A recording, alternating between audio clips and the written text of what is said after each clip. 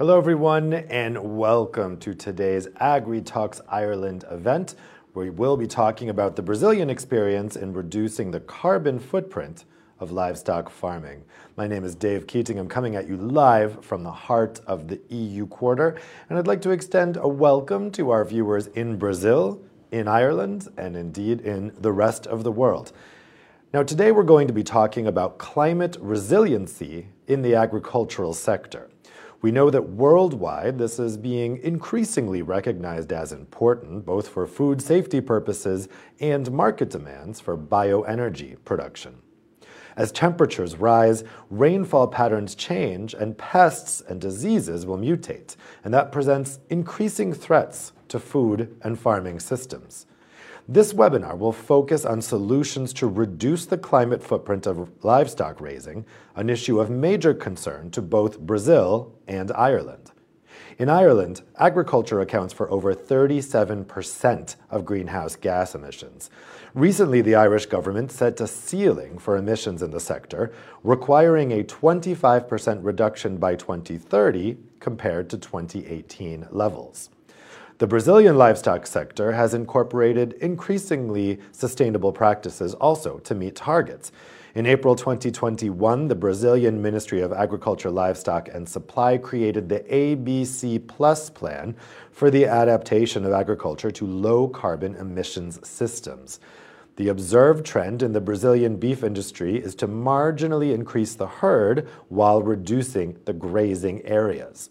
We're also going to hear about the carbon-neutral beef brand from the Brazilian Agricultural Research Corporation, a seal which certifies beef produced using systems that neutralize methane gas emissions. So let me now introduce our Irish and Brazilian panelists. We have with us here Paul Crossan, Beef Enterprise Leader at TGASC, Agriculture and Food Development Authority. We have Tommy Boland, Associate Dean of Research, Innovation and Impact at the School of Agriculture and Food Science at the University College Dublin. We have Mariana de Arajão Pereira, Senior Researcher at Embrapa, the Brazilian Agricultural Research Corporation. And we have Luisa Buchato, Executive Manager of the Brazilian Roundtable on Sustainable Livestock. Thanks so much to all of you for joining us today. I should also note that Dr. Gracie Verde Silva, the Executive Sustainability Manager of Minerva Foods, was unfortunately not able to join us today. So, you'll be able at home to ask your questions to the panelists using Slido. You can just enter in your questions and I'll see them here on my computer in front of me and can ask them to the panelists later. You can go ahead and start putting in your questions now if you already know what you'd like to ask, and I will save them for the end of the panel. So Paul, I'd like to start with a question for you. I know that you have been working on animal performance metrics. How important are animal performance metrics for reducing the climate impact of livestock? Hello, Dave, and hello to all those joining us here today. And I suppose firstly to say thank you for inviting me to participate in this very interesting topic. I suppose maybe just to give a little bit of background first in the context of who we are in Teagasc and what we are doing, and maybe a little bit of context for the Irish beef sector for the listeners and those joining us here. Teagasc are the Irish Ag and Food Development Authority, so our role is to develop the agri-food sector in Ireland. So we have responsibility for education, advisory and research activities within the agri-food sector, and we work very closely obviously with the university sector, such as University College Dublin, and I know Tommy Boland will be speaking in a few moments, and the other research institutes in Ireland. The context for us, I suppose, is very much embedded within the European regulatory framework. So we have obviously the Green Deal, and a requirement to reduce emissions by 50% by 2030 and to be climate neutral by 2050. And we've now enshrined that in legislation in Ireland. And you've already mentioned, Dave, that we have a target for agriculture very specifically of a 25% reduction in emissions. And I suppose if we step back a little bit and look at the context for the research program in Teagasc on with respect to beef production, I guess it comes under three broad headings: economic sustainability, social sustainability, and of course our focus this afternoon, environmental sustainability. But the first two contexts are really important for us, particularly economic sustainability.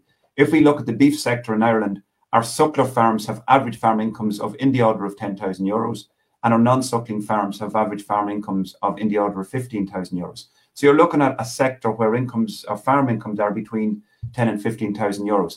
And that has really important implications for climate change adaptation and mitigation. So what can we implement, or what can we economically roll out at farm level?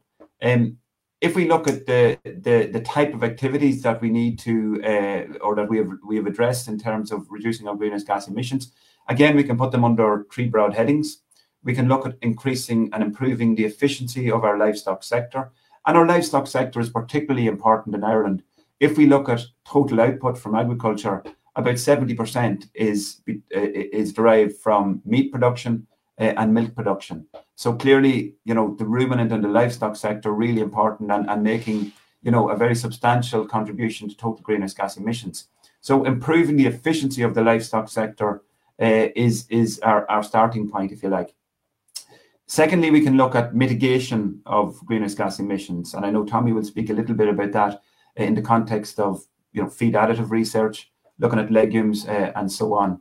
And then the final area is to contract the sector. And we would really see that as, a very negative approach in the context of global demand for beef increasing. We know that from FAO projections, we are expected to increase, our production of beef to meet consumption demand by 5% by 2030. So we have growing demand.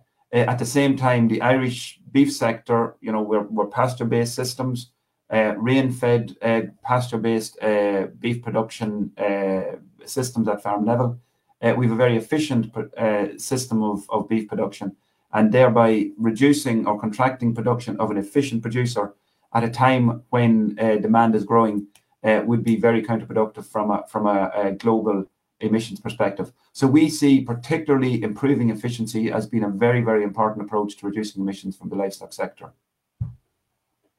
Thanks. Let's go to Tommy next. So Tommy, Paul mentioned that you are involved in the pasture-based livestock systems. Tell me, what are the challenges of pasture-based livestock systems, and how can those challenges be addressed?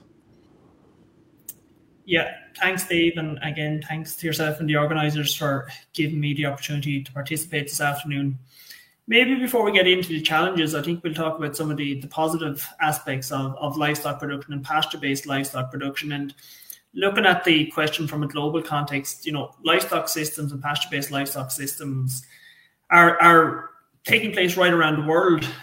They're supporting the livelihoods either directly or indirectly of hundreds of millions, if not billions of people in rural areas, and they make a really important contribution to those rural economies. So our livestock production systems are really a global resource.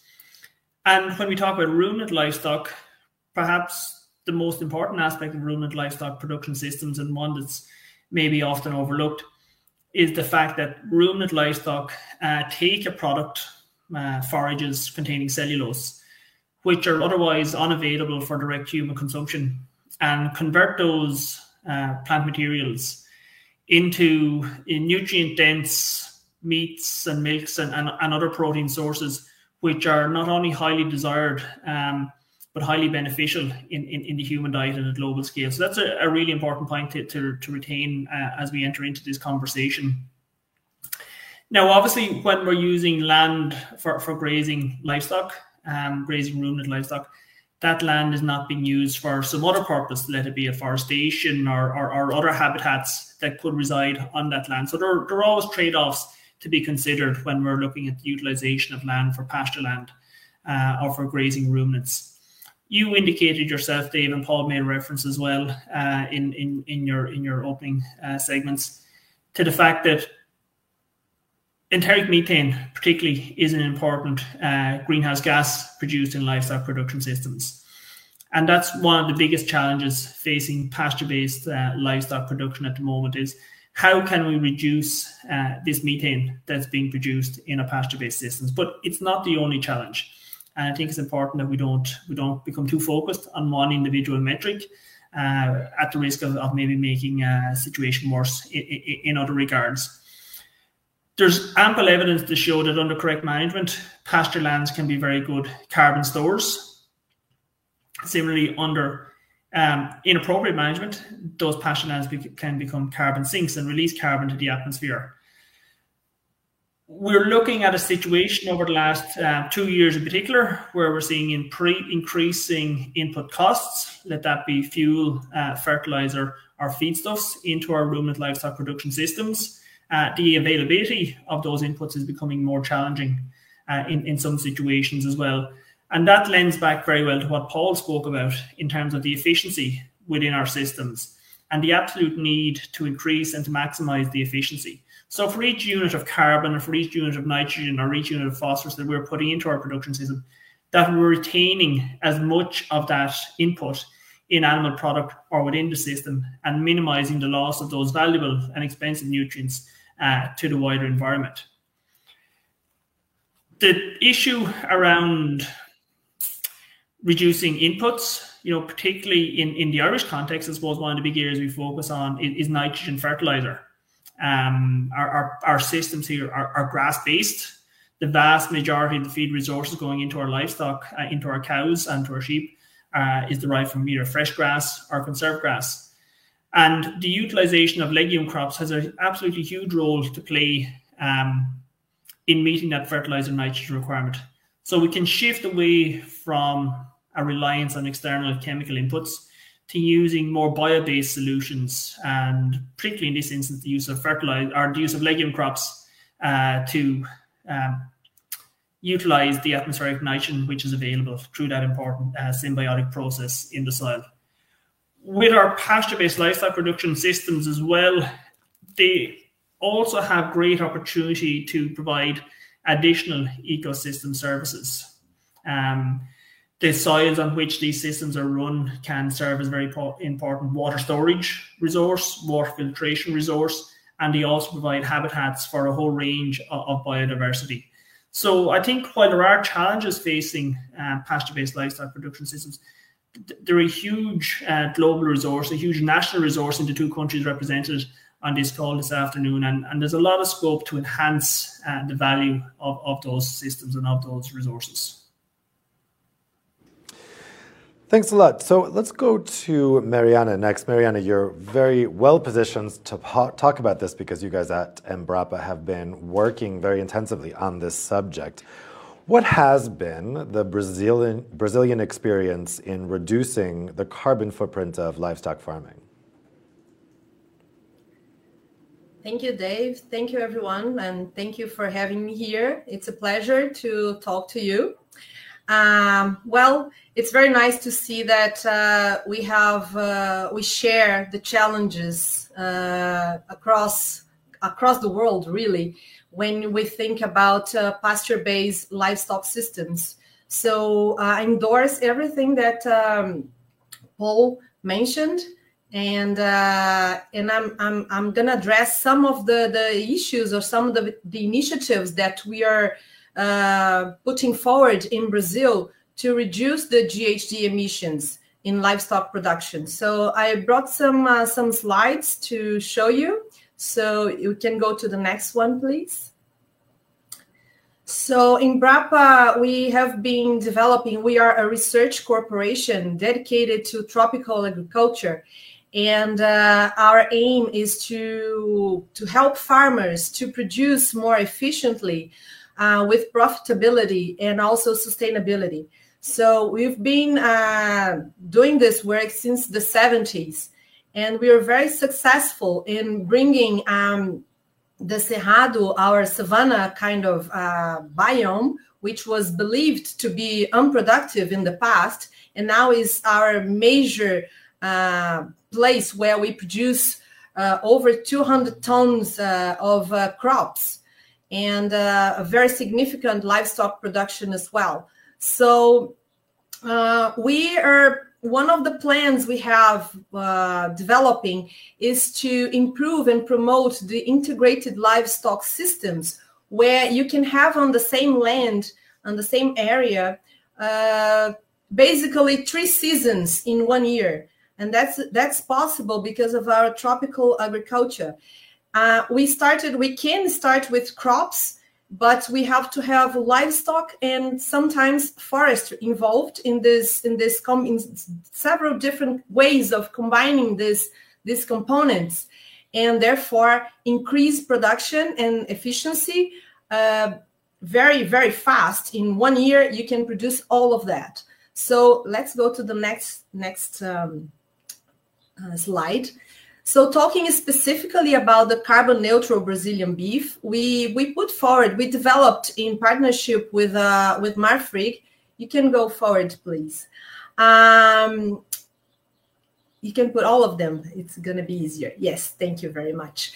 So we developed in partnership with Marfrig, a major slaughterhouse in Brazil, this protocol called Carbon Neutral Brazilian Beef. The aim of this protocol is to neutralize the enteric methane emissions and add value to beef. Okay, so the idea was to reduce the environmental impact of livestock by introducing trees in the systems in a way that the number of trees could offset the emissions by capturing the carbon in the trunks. You can go forward, please. And by doing that, these trees would add not only to the system, not only for in terms of the environmental impact, but also add value to the whole production, increasing the profitability of the system. So there is a potential premium price for farmers joining this protocol of 8% on top of the beef price. And there is also opportunity for diversification of the system and reducing the risks involved in the system, in the production systems. And you can use the system with or without crops. Another one, please. These are only applied to consolidated farming areas. So the carbon neutral can only be applied to consolidated farming areas, places where you have already established the beef system, the beef farming, okay? And the carbon sequestration happens in eucalyptus trees, but it has to be for a long-term use. So for example, in furniture, so you cannot burn this material.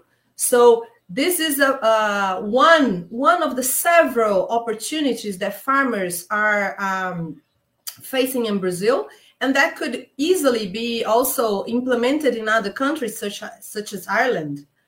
Next one, please. The other protocol that we have been working on, it's still under development, is to acknowledge our huge pasture-based beef systems in Brazil, and we are still suffering with some lack of efficiency in the systems.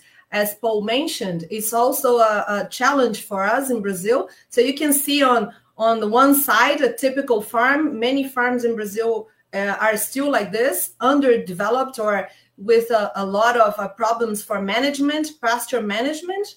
And what we want to achieve is the kind of system you see on the left, with a lot of organic matter happening and the sequestration of carbon.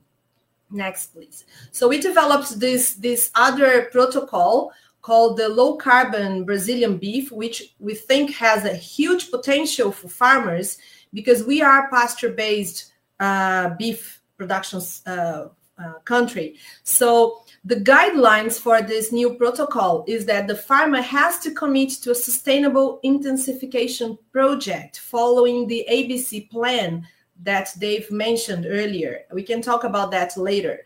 And then we have to monitor the evolution of the sea stock in the soil at the establishment, which is the baseline, and every 2 years to understand the dynamic of the carbon in the soil. We also we use the emissions, the accounts based on farm data and IPCC indicators for methane emission per cow. So we use good and robust metrics to analyze the potential of reduction of these emissions. And then we analyze the mitigation level comparing the sea emissions and the sequestration in the systems, so that we make sure that the system, after applying the protocol, is actually improving the whole environmental sustainability and lowering the carbon emissions. Next, please. So the success of these protocols really depend on further adoption of these protocols by farmers. We also need to improve the finance available for farmers to get started with the implementation, and also work better with the environmental services and the carbon market. We need to really get to this point where farmers can perceive the benefits of carbon markets. Build capacity building is important, in training for extension professionals to support farmers in this move towards these new protocols. And of course, science and technology will continue to play a key role in further developments of these protocols, but not only these, but everything related to tropical agriculture and reducing the environmental impact of beef production systems in Brazil and everywhere else. So I think that's me for now. Thank you very much. Thanks a lot, Mariana. So now we've heard about some of those measures, some of those policies. Let's find out next how those are being implemented actually on the ground. We'll turn to Luisa. Luisa, how are farms in Brazil improving land management given all of the different programs that we just heard about?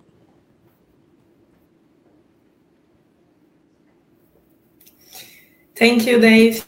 Afternoon, everyone. First of all, I would like to thank Apex and EURACTIV for this opportunity to represent and talk on behalf of the 70 members of GTPS, the Brazilian Roundtable on Sustainable Livestock. We combine on a single roundtable representatives from several sectors of the supply chain, such as producers, financial institutions, industry, civil society, input and service, retail, and restaurants, searching for the development of sustainable livestock for the last 15 years.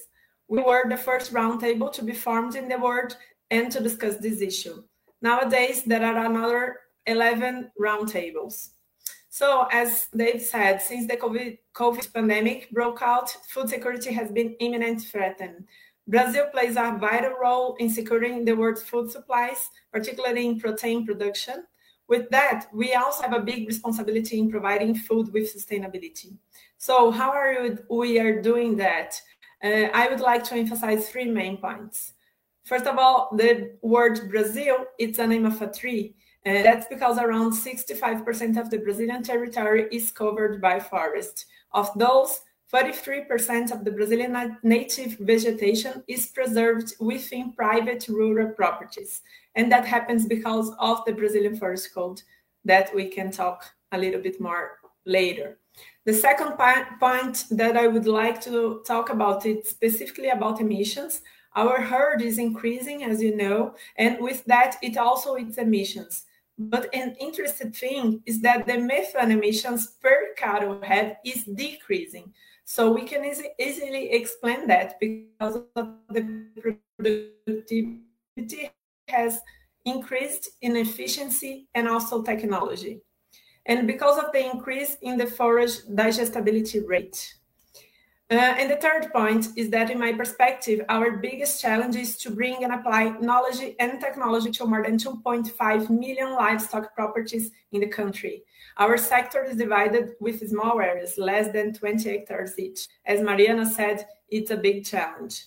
The message I would like to leave is that the biggest private company in Brazil's beef industry are investing heavily in sustainable practices and also in technical assistance that are already measuring and carrying out diagnoses of their suppliers and are fully committed to sustainability. Brazil is not a high-risk supplier, but rather great potential to produce more food in a sustainable way, with this challenge of increasing its production by 40% by 2050 to feed 9 billion people in the world. And also, soon we will also be the largest supplier of carbon credits in the world, contributing to the mitigation of the other emitting sectors. So that's, in my perspective, Brazil agribusiness is part of the solution on climate change. Thanks very much. So we've heard about some of the measures in Ireland. We've heard about some of the measures in Brazil. Now let's talk about how those two things intersect, what they can learn from each other. Let's go back to the Irish case. So I was mentioning before that the Irish government has set this ceiling for agricultural emissions. So that's a 25% reduction by 2030 compared to 2018 levels. Brazil also has 2030 targets. Paul, I'd like to go to you with this first. In terms of measuring the progress, right? That's really the key, is being able to measure the progress on these various targets. How is Ireland going to measure the progress toward these new targets that are in place? Yeah, that's a really, really good question, Dave. And it's obviously critically important that not only are the technologies deployed at farm level, so we conduct the research, we develop the solutions, if you like, and have those deployed at farm level. It's equally important that we have a system in place whereby we can actually measure the level of uptake, and equally what the emissions impact and emissions reduction impact of that is. We work very closely with the Environmental Protection Agency, with the EPA, in, if you like, refining or developing emission factors. So we have to publish the data. Obviously, it has to be peer reviewed. Where we have new emission factors or where we can show improvements in technologies, then they can be implemented and recognized in our inventories. Probably from an efficiency perspective, there are probably three broad approaches. If we look at it from the animal side, it's the reproductive performance at herd levels. So obviously age at first calving, where age at first calving is closer to 2 years of age rather than 3 years of age. And those are really your two options in a seasonal calving herd. That obviously reduces the emissions burden until the animal calves for the first time. And crucially, it also improves profitability at farm level. Secondly, live weight performance. Where we have improved live weight performance, obviously this is something that farmers aim to achieve anyway, but where we can achieve that and get good gains in live weight performance, it reduces the time to slaughter, thereby again reducing methane and total emissions generated from the animal system. And the final area of efficiency improvements is around feed management and feed provision. So if we look at those three areas within our inventory approach, we have opportunities to recognize improvements, particularly if we look at age at slaughter as one example. In the past 12 years, so if we go back to 2010 up until the present day, our farm sector have reduced age at slaughter by on average 60 days. So that's a very substantial reduction in slaughter age with no change in carcass weight. So a very, very clear efficiency improvement, and that is recognized in our inventories in the context of the number of animals at the older age groupings when they assess total emissions from the sector. The final area, I suppose, that we are focusing on is genetic improvement, and we work closely with the Irish Cattle Breeding Federation in this respect. Where we are trying to what we are trying to develop at present is a methane efficiency metric, or a methane efficiency trait. So we have evidence, and we published a paper. A colleague of mine, Paul Smith, published a paper last year that showed a 30% difference between the top third and the bottom third of a cohort of animals. So these were phenotypes rather than genotypes, but it did provide a proof of concept that there are differences available within a population of animals. So clearly we can breed for improvements or reductions in methane emissions. As part of a project we're currently working at on Meat Technology Ireland, so we're working closely with the meat industry and also with the Irish state, funded through Enterprise Ireland. We are looking at, a whole of life methane emissions profile. So a life cycle analysis for the whole of life cycle for various categories of animals. At present, we use predictive equations, so the IPCC defaults, and they are broadly fine in respect of many of our systems. But we know, and we have evidence that for our pasture-based systems, the methane efficiency metrics, in particular, the methane emissions coefficients, may be overpredicted. So we are looking at improving and generating Irish-specific efficiency metrics. But the key issue here is conducting the research, getting it published, and having it available for implementation in our inventory so that it can be tracked through to 2030. Well, of course, there is what is measured and there is what isn't measured. So Tabi, I also want to ask you about this question of how the metrics work. But also, I wanted to ask you about, right now, accounting doesn't take into account carbon sequestration, for instance. How might that factor in to measuring these targets? Should carbon sequestration be accounted for when we're looking at the progress here? Well, currently, if you look at different systems around the world, there are various policies being put in place to account for carbon removals as well as carbon emissions at a farming system level. In New Zealand, they're well on the way to each farmer having essentially a carbon budget on their farms. There are a number of conversations taking place in Ireland around the same topic, that each farmer will have a number for the carbon removals and the carbon emissions at an individual farm level. And I think there's the whole question, there's the measurement piece there, Dave, and there's also a kind of an analysis piece. Measurement of something like carbon sequestration at an individual farm level is almost impossible, I would think. Even at a national scale, there's such variation in soil type, such variation in soil management, and the changes that you see in carbon levels in soil are actually quite subtle, and you take a long time perspective to actually measure those. In our grassland context, we would have a lot of grasslands on mineral soils. We would have a smaller acreage or area of grassland on peatland soils, which have been drained to make use of them for agricultural purposes. And there's about a 10-fold difference in the quantity of mineral soils compared to peatland soils that we'd have in the country. Our mineral soils will be net sequesters of carbon. However, our peatland soils will be net sources of carbon, so emitting carbon to the environment. So the whole question around accounting for carbon removals from the system is really, really important, but it's a very complex area to get down to individual numbers on a farm scale. Using some of those emissions factors and some of those, I suppose, wider scale metrics that Paul mentioned, it's more possible maybe to get to it at a national scale, but for an individual farm scale, it's something that'll remain challenging to really get that granularity of data we require. Mariana, looking at what Ireland is aiming for in 2030, what do you think are some of the lessons from Brazil that might be interesting as Ireland moves forward in this process? Well, I guess this idea of integrating farming systems, integrating different components is a very positive, and many countries we know are trying to find good opportunities and good matches, because we can work with the synergies amongst all the components for this. I think in Europe it's more called as mixed farming. So we can work with these synergies and try to reduce risk, increase profitability, and long-term productivity, efficiency increases. So I would invite, of course, you probably have something similar, but perhaps not at the scale that we are working with.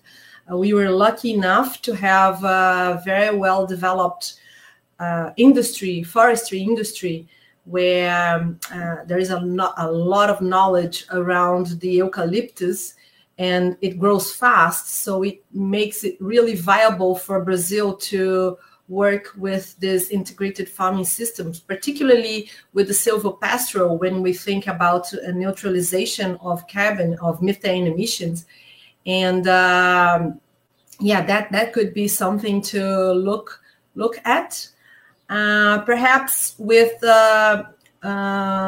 less of the limitations of we might have, because in Brazil, because we are such a big country, we have clusters where the forestry industry can work at, and it makes a bit difficult for other farmers in places where they don't have the industry around to implement those systems. So it's a matter of logistics. Logistics matter a lot in this situation. So I would encourage that kind of approach. So there are obviously a lot of differences between Ireland and Brazil, many, but one of the first ones that might come to mind is the weather and the very different climate. Luisa, let's drill in here on the specifics of the Brazilian climate and farming techniques and how Brazil has worked with the climate that it has. What is generally thought to be the best type of tropical agriculture for efficiency and climate impact? What's kind of the consensus there? Okay, thank you, Dave. It's a good question. Actually, I think Mariana mentioned something like that about the integrated crops.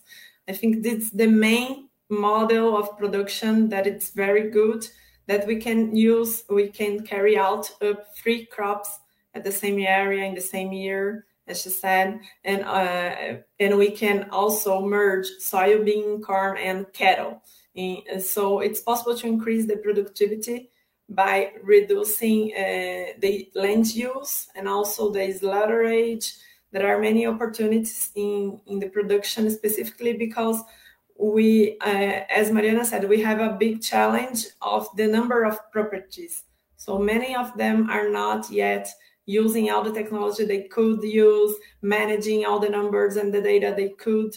So they are not making the better decisions of the model of production. So yet we have this challenge to let them know all about this and be more accessible for them, this kind of technology and credits lines. Also, it's another thing that we could improve.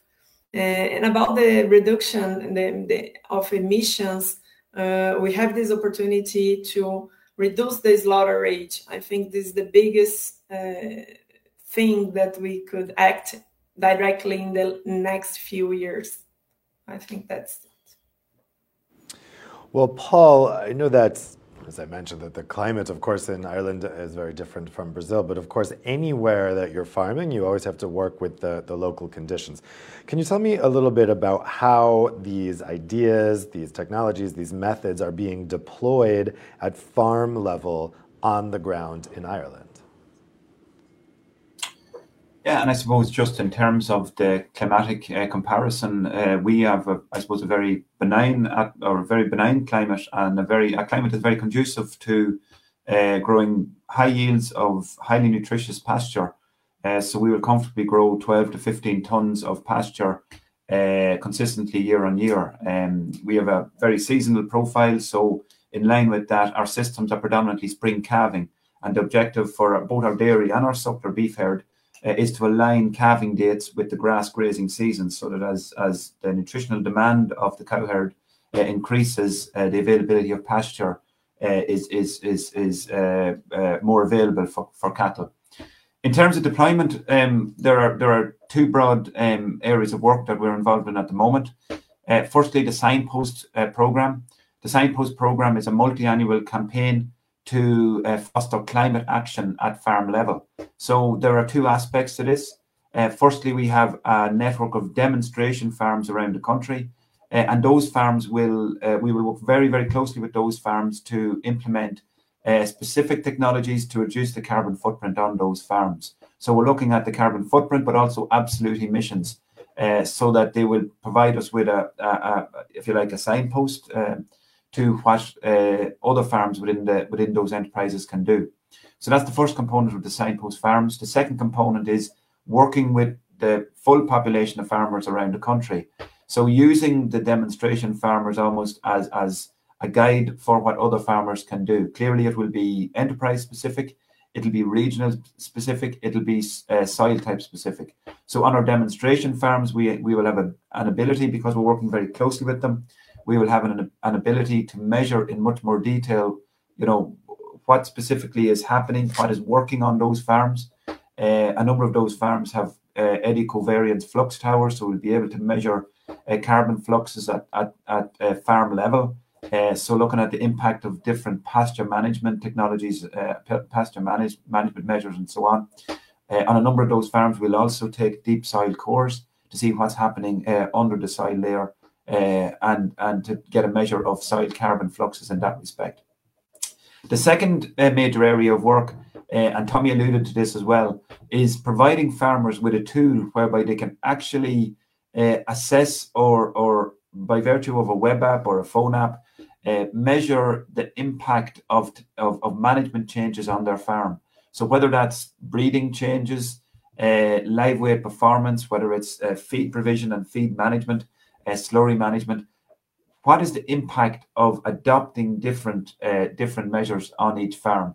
So we're calling that the digital sustainability platform, and that will provide farmers and advisors and industry personnel with an opportunity to assess, the efficacy, both from the point of view of carbon, but also, and I keep going back to it because it's really important at farm level, the economic implications of the deployment of various technologies.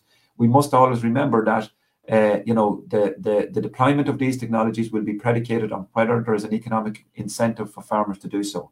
Some of that will be efficiency measures that we've mentioned already. So some of those will be measures that inherently will improve profitability, and those with some support and some advisory incentivization should be reasonably straightforward to be deployed.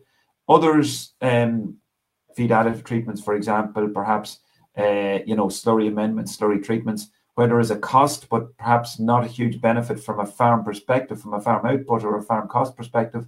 In some of those situations, it may require incentivization from state or from EU. So, as I said, in some cases, there are efficiency measures, and in other cases where it's direct mitigation and it's a cost on farm, there will need to be some incentivization to ensure the maximum deployment. Mariana, I wanted to come back to something you touched upon in the beginning, which is this ABC Plus plan. So this is something that the Brazilian Ministry of Agriculture, Livestock and Supply created in April 2021, specifically for the adaptation of agriculture to low carbon emissions systems. Tell us a little bit about what the core elements are to that plan. Thank you, Dave. Well, actually, it's the second round. We are in the second round of the plan because we had a first phase running from 2010 to 2020, and where the government established some priority areas to promote as low carbon, to promote the low carbon farming systems throughout the country and amongst all sorts of production systems and agriculture in general, not only beef farming. So you can see here on this slide that the first phase, we had this idea of restoring degraded pasture, which is a major bottleneck for beef farming in Brazil. And we had this aim to achieve 15 million hectares, but we actually end up with 17.5 million restored with degraded pasture. That's degraded pasture, 15 million. But with the integrated crop livestock forest, we had this target of 4 million. We end up with 17 million hectares established with some type of integrated crop livestock forestry, which was a major, even a surprise for the level of uptake of these systems. We also had animal waste management, 4 million cubic meter. So the idea of the first round was to mitigate 170 million tons of CO2 equivalent, which was quite ambitious. And in general, considering all the lines of action, we end up surpassing the 115% of the overall target of the phase.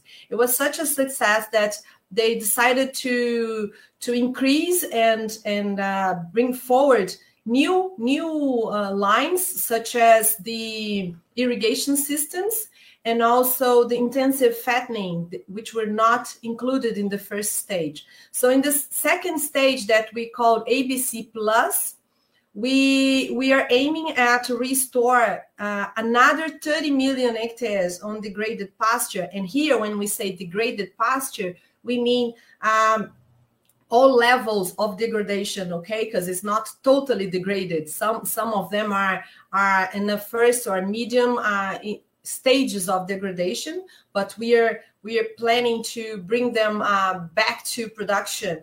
Another 10 million of hectares of integrated farming systems, 208 million cubic meters of animal waste management, including various areas, not only beef cattle, feedlots, but also pork and other, and biogas and other opportunities, and include intensive fattening of 5 million animals. So as we said, we are pasture-based systems, so we have a huge opportunity to finish animals earlier if we start doing more of intensive fattening, as Luisa mentioned. We need to reduce our slaughter age. We reduced already. It used to be 48 months. Nowadays is around between 30 and 36 months of age, but we can do better. And with all this plan in practice, we are expecting to mitigate 1 billion ton of CO2 equivalent throughout this 10-year period. And so the plan is really to promote and to help farmers to implement these actions on the farm, and not only by demonstration farms, as Paul mentioned. We also have demonstration farms, we have research plots, but also through finance. So there is a plan specific to support farmers financially to implement these areas. Great. Let's move on to forestry in particular, because when we're talking about land management in the agricultural sector, obviously forestry is a really, really big focus. Luisa, I know that Brazil has this Brazilian Forest Code. How is that translating into action by farmers for better land management, or by landowners, even just landowners? And what lessons do you think might there be in that for other countries? Okay, great question. Yeah, actually the Brazilian Forest Code already indicates that each rural property must have a percentage of their property preserved with native vegetation. This percentage varies on behalf of the biome they are in. So if the property are in Amazon biome, for example, they have to preserve 80% of the property. If it's in Cerrado, another biome, it's 35% of the property that has to be preserved. So it's a unique code in the world. I think only Paraguay has something similar, but it's the percentage is smaller than ours. It's a big challenge for the producer to have this part of the area because it's a cost for them. They have to take care of it, don't let anybody invade the area, or also don't let fire to get in the area, many things. So it's a big cost for the rural producers, and it's a challenge to take care of that. But also it's a big opportunity if we see that they are adding biodiversity in their products. So we are not exporting or selling only meat or soybean. We are already also exporting biodiversity, because in these areas they have animals and a lot of kind of forest and plants also. So it's an opportunity also for us to start valuing this kind of biodiversity. How can we value that? Embrapa is, I think, it's also investigating these kind of things and how we are going to add value on that. But it's a big challenge. And it's also in Brazilian Forest Code, we have an article in this law, we have an article that says that's payment for environmental service, that we call it, that we could, the private properties could receive money for that also. Tommy, how does this compare with forestry in Ireland? Yes, when I hear the figures of afforestation in Brazil, it's quite different to what we have here in Ireland. The current land cover under forestry in the country is around 10 to 11% of the total land area. And that's very small in comparison to Brazil. It's very small in comparison to our European colleagues and neighbours. It has increased quite substantially from the beginning of the 1900s. But there have been various reports and various targets set as we have this target of climate neutral agriculture and climate neutrality by 2050. And many of those reports would suggest we need to reach a forestry cover area of about 18% of total land cover by 2050. To get there, we would require an annual afforestation rate of around 18,000 hectares. At the moment, our current afforestation rate sits at just under 2,000 hectares. That's really, while the numbers are small, perhaps in a Brazilian context, that's a really large target and a difficult target for us to achieve. Paul has made reference to it already, that there's quite a lot of incentives offered to Irish landowners and within the Irish agricultural system by government. And recently the government have highlighted or brought out a scheme to support the afforestation of tracts of land and individual farms right around the country, whereby the landowner will receive an initial payment to plant the land in forestry, and then an annual payment as well to support the farmers who have moved their land from let it be agricultural production into the forestry area. And that scheme is generating quite a lot of attention at the moment, even though there are maybe still some policy challenges there which will slow down that rate of uptake. The question around biodiversity as well, which is very closely aligned with the whole debate between land use for grasslands or for tillage or for forestry, is something that's receiving a lot of attention at the moment. And we have a National Citizens Assembly, which is representative of the population of Ireland, which get together to discuss important issues of the day. And one of the main recommendations around the Citizens Assembly on biodiversity is that biodiversity actually becomes enshrined in the national constitution, which was essentially give nature a legal status in our constitution. On our farms, while we have a relatively low land coverage as forestry, we do have quite a lot of habitat and semi-natural habitats within our farmed areas, predominantly in the format of hedgerows. And when we compare ourselves to our European neighbours or some of our international neighbours, that percentage of the farmed or the land area under agriculture dedicated to these habitats and semi-natural habitats is quite high. And that's something we're grappling with at the moment, is how do we account for not only the biodiversity value of that area, but the carbon storage value of that area as well. Well, let's go to some questions that have come in from the audience via Slido. First question I'll put to Paul. The question is from Andreas Pilziker from the European Commission's Agriculture Department. What about methane from cattle? We speak here about carbon sequestration mainly. Is this easier than methane mitigation? Yeah, and I think all of the technologies that I have referred to are directly addressing methane from cattle, in the sense that where we have greater efficiency, we produce more carcass output with lower methane emissions. Or looking at it in another way, for the same amount of methane, we produce more carcass output. So we are really looking at trying to dilute the amount of emissions over greater outputs. So from a reproductive performance perspective, where we can calve earlier, where we have higher calving rates, we have the same overhead of the suckler cow, the same overhead of the progeny, and we divide that over greater beef. Similarly with age at slaughter. If we can reduce age at slaughter with the same carcass weight, we reduce methane per kilo of beef carcass produced.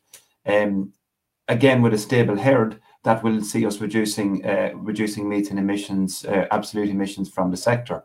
I also mentioned the ambition around genetics, that we have evidence that we can breed animals that have lower methane emissions. We are working very closely with our colleagues in the Irish Cattle Breeding Federation to include that trait in our composite breeding indexes, so that the next generation of cattle that are bred in Ireland will have lower methane emissions for each unit of intake that they consume, which is the absolute value that's used in our inventory. And again, that's the important metric. It's what's counted is most important. But also from an LCA, from a life cycle and assessment perspective, that we have lower emissions per kilo of beef carcass that were produced. Because again, from a consumer's perspective, it's the carbon footprint, what appears on your plate when you're served a meat dish, a beef dish. It's the emissions intensity of that the consumer is concerned with. But from a policy perspective, and equally importantly, it's the inventory. Just to make a point around offsetting, if you like, between intensive feeding and age at slaughter, we did look at, what is the most efficient way of reducing slaughter age. And in fact, if we reduce slaughter age by intensive feeding, so concentrate feeding, meal rations, that actually offsets to quite a significant extent the emissions reduction from methane. So what we are trying to do is develop a suite of technologies whereby a combination of better beef genetics, both from the point of view of carcass performance and methane emissions, better animal health, and there is some evidence, and there's quite a bit of evidence. I know there's a paper being prepared at the moment from Animal Health Ireland, which shows the effect of parasitic infection and respiratory infection on slaughter age, in other words, on animal performance. So we need good herd health, and we need good feed management. So high quality feed available to animals at all time, high quality forage feed available to animals at all times to reduce slaughter age. And all of those will reduce the methane overhead per kilo of carcass and per unit of intake of the animal. Tommy, you wanted to come in on this as well? Yeah, I think it follows on well from Paul's point there around feed quality. And in work which Paul was also involved in, we've recently shown that we can reduce the carbon footprint of beef production systems by 15% simply by changing the forage we offer to our livestock, by integrating more species into the grazing sward, so moving from a grass-only sward to grass, legumes and herbs. And there's a double dividend in that regard, in terms of not only are we reducing the carbon footprint of the beef, in a fixed number of animals in a herd, we're reducing the total carbon output from that system, but we're also increasing the profitability quite substantially. And it goes back again directly to what both Paul and Mariana have already referred to as reducing that slaughter age. We're slaughtering the animals at the same carcass weight for the same level of beef, for the same quality of beef. In fact, the quality is increased from reduced fertilizer nitrogen inputs and reducing the slaughter age by about 45 to 50 days. The whole question around mitigating and reducing methane is a really, really important topic, but it's a very difficult challenge. Let's not pretend it's not in a pasture-based system when you're looking at a feed additive type approach. Feed additives have much more applicability in an indoor fed, intensively finished TMR type system where the animals are being fed a prepared ration every day. In a pasture, in rangeland, in grasslands, we still need to do a lot more work developing the delivery systems which will allow some of these really exciting feed additives to be delivered to the animals in an appropriate manner to generate that methane reduction. Mariana, the next question is for you. It comes from Neri Ozer. How was it, or will it be achieved, to contact and inform each and every farm to have the protocols implemented? What has been the progress so far since the Paris Agreement or COP26? So how has that communication with the farms worked in Brazil? Okay, thank you for the question. Because of the ABC plan, it plays a major role in promoting these initiatives. So we kind of piggyback on that and inform farmers throughout the country by various medias, So we give a lot of talks. We have to remember that Embrapa we have 47 research units throughout the country, and all of them work as not only research development spaces, but also as a technology transfer areas. So we work with farmers in all the states, either through the demonstration farms. As Paul mentioned, we also have demonstration farms where we have few days and bring farmers to show the results. Like myself, I run so many talks about it, and I work with the economics of the beef system. So I do all the analysis of this integrated farming systems to show that it is economically viable for them to implement.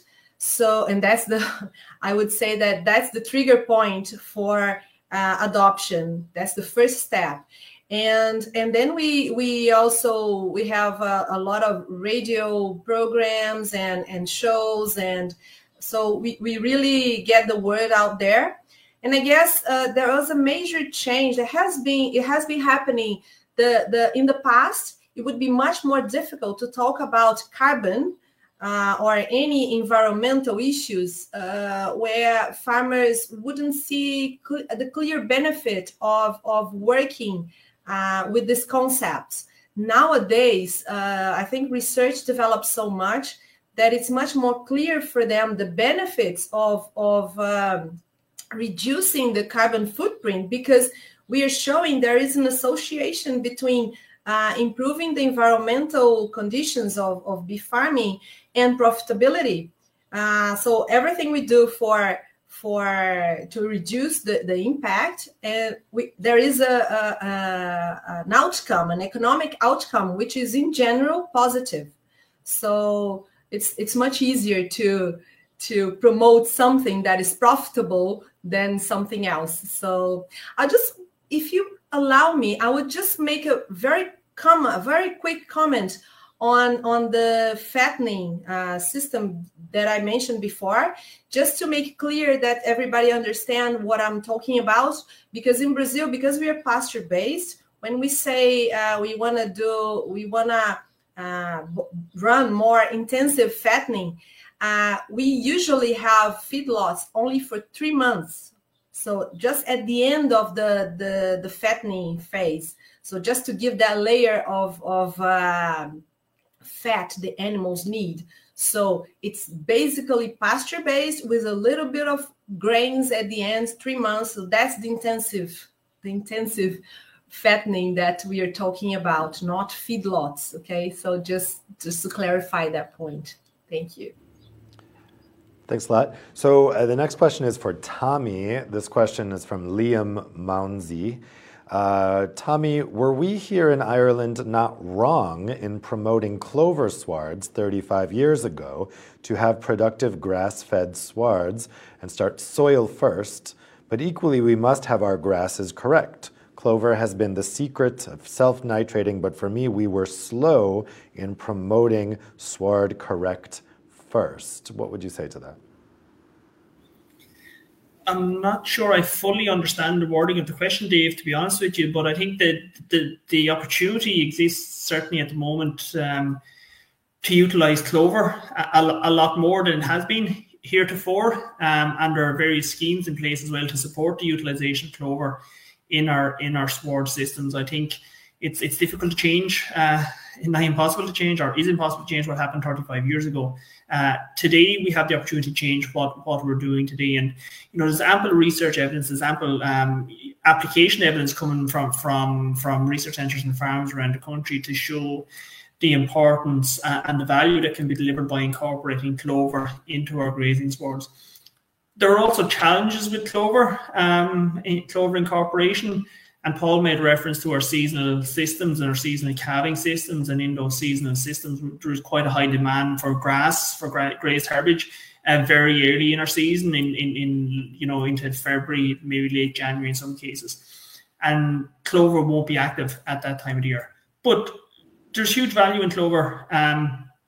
As a feedstuff compared to a grass sward, it's a higher feeding value. It fixes nitrogen, atmospheric nitrogen, reduces the chemical fertilizer inputs. And I made reference to some work we've been doing in University College Dublin looking at more diverse sports. And we've also looked at clover-based sports in that research. And the benefits we're seeing from clover-based sports, so ryegrass and white clover, are almost directly in line with what we're seeing from our multi-species sports. So there's huge benefits to be gained from the average farmer, or for the average farmer, in more incorporation of clover, while recognizing the challenge of including those legumes into sports. Great, thanks. So the next question is for Louisa. This question is from Neri Ozer. How do farmers measure reductions in carbon emissions by livestock? Or is there a standard percentage based on generic calculations? How do they transmit to or exchange data with public agencies? Okay, thank you. I think Mariana could help me also in this question, but it's what we use normally is the GAG protocol to make the inventories of the farmers. But it's not that common because of the high costs of that. But also we have another forms of calculation. Nowadays, the Embrapa is making a calculator to have all this data, and each farmer can access that. It's free to calculate the carbon emissions, but not the sequestration. Mariana, if you can say something to add. Go ahead. Yeah. Well, we have to remember we have over 5 million farmers in Brazil. A lot of them work with cattle, dairy, and beef. So in Brazil, these measurements are really done on a voluntary way. So farmers, this is not compulsory. So farmers would have to join a particular protocol like Embrapa, or there are other protocols from slaughterhouses that are proposing to measure all these metrics from internationally acknowledged methodologies, and but that's all farmers' own initiatives to join these programs. So there is no obligation of providing that kind of data. And it's starting. Let's put this way: the whole move towards this carbon footprint measurement is starting. There is a lot of controversy as well.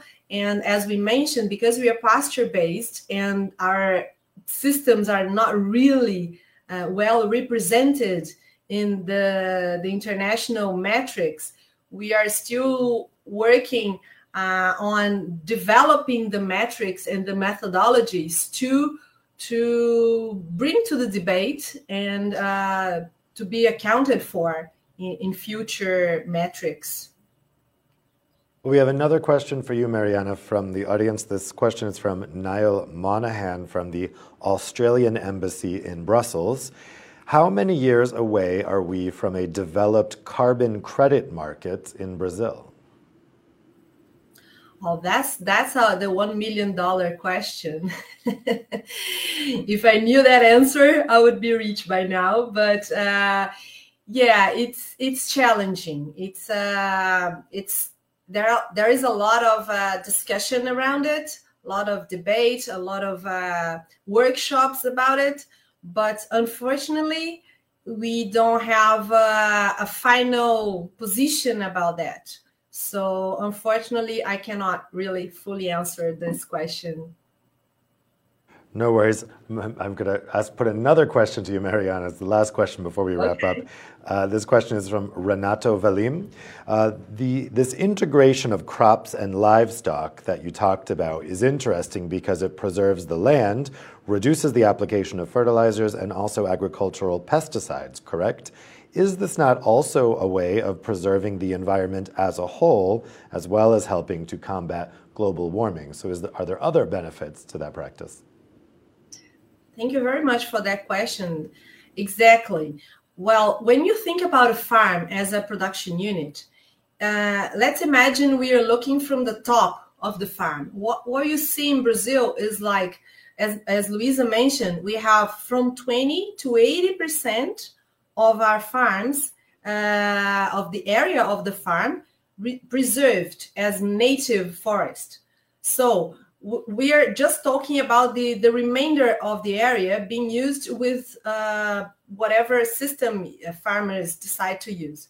So when we are talking about the integrated farming system, the beauty of these systems is exactly the synergy between all the components and how they help the next one. So to give an example, when you have the crop, all the fertilization that is used for the crop, the pasture that follows will benefit from that, and then will develop the roots further, and that will benefit the next crop coming afterwards. So it does reduce the need for pesticides and nitrogen and all of that, because you break the cycle of the plagues. And you have to remember that in Brazil, we are a tropical country with water, heat, and easy for bugs to develop and procreate. So it's a huge issue for us to control that. And using these integrated crop systems, farming systems, you actually benefit the whole system.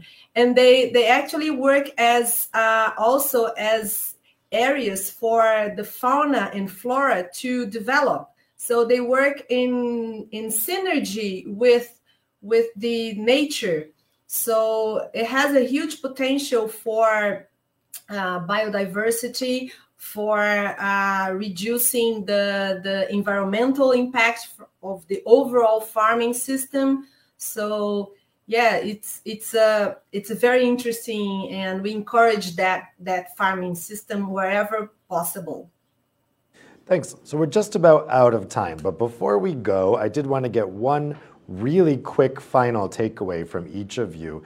So if each of you, in just 30 seconds, one sentence, what's your key takeaway from today's discussion? The thing that jumped out to you as the most interesting thing we talked about during this panel. Paul, let's start with you.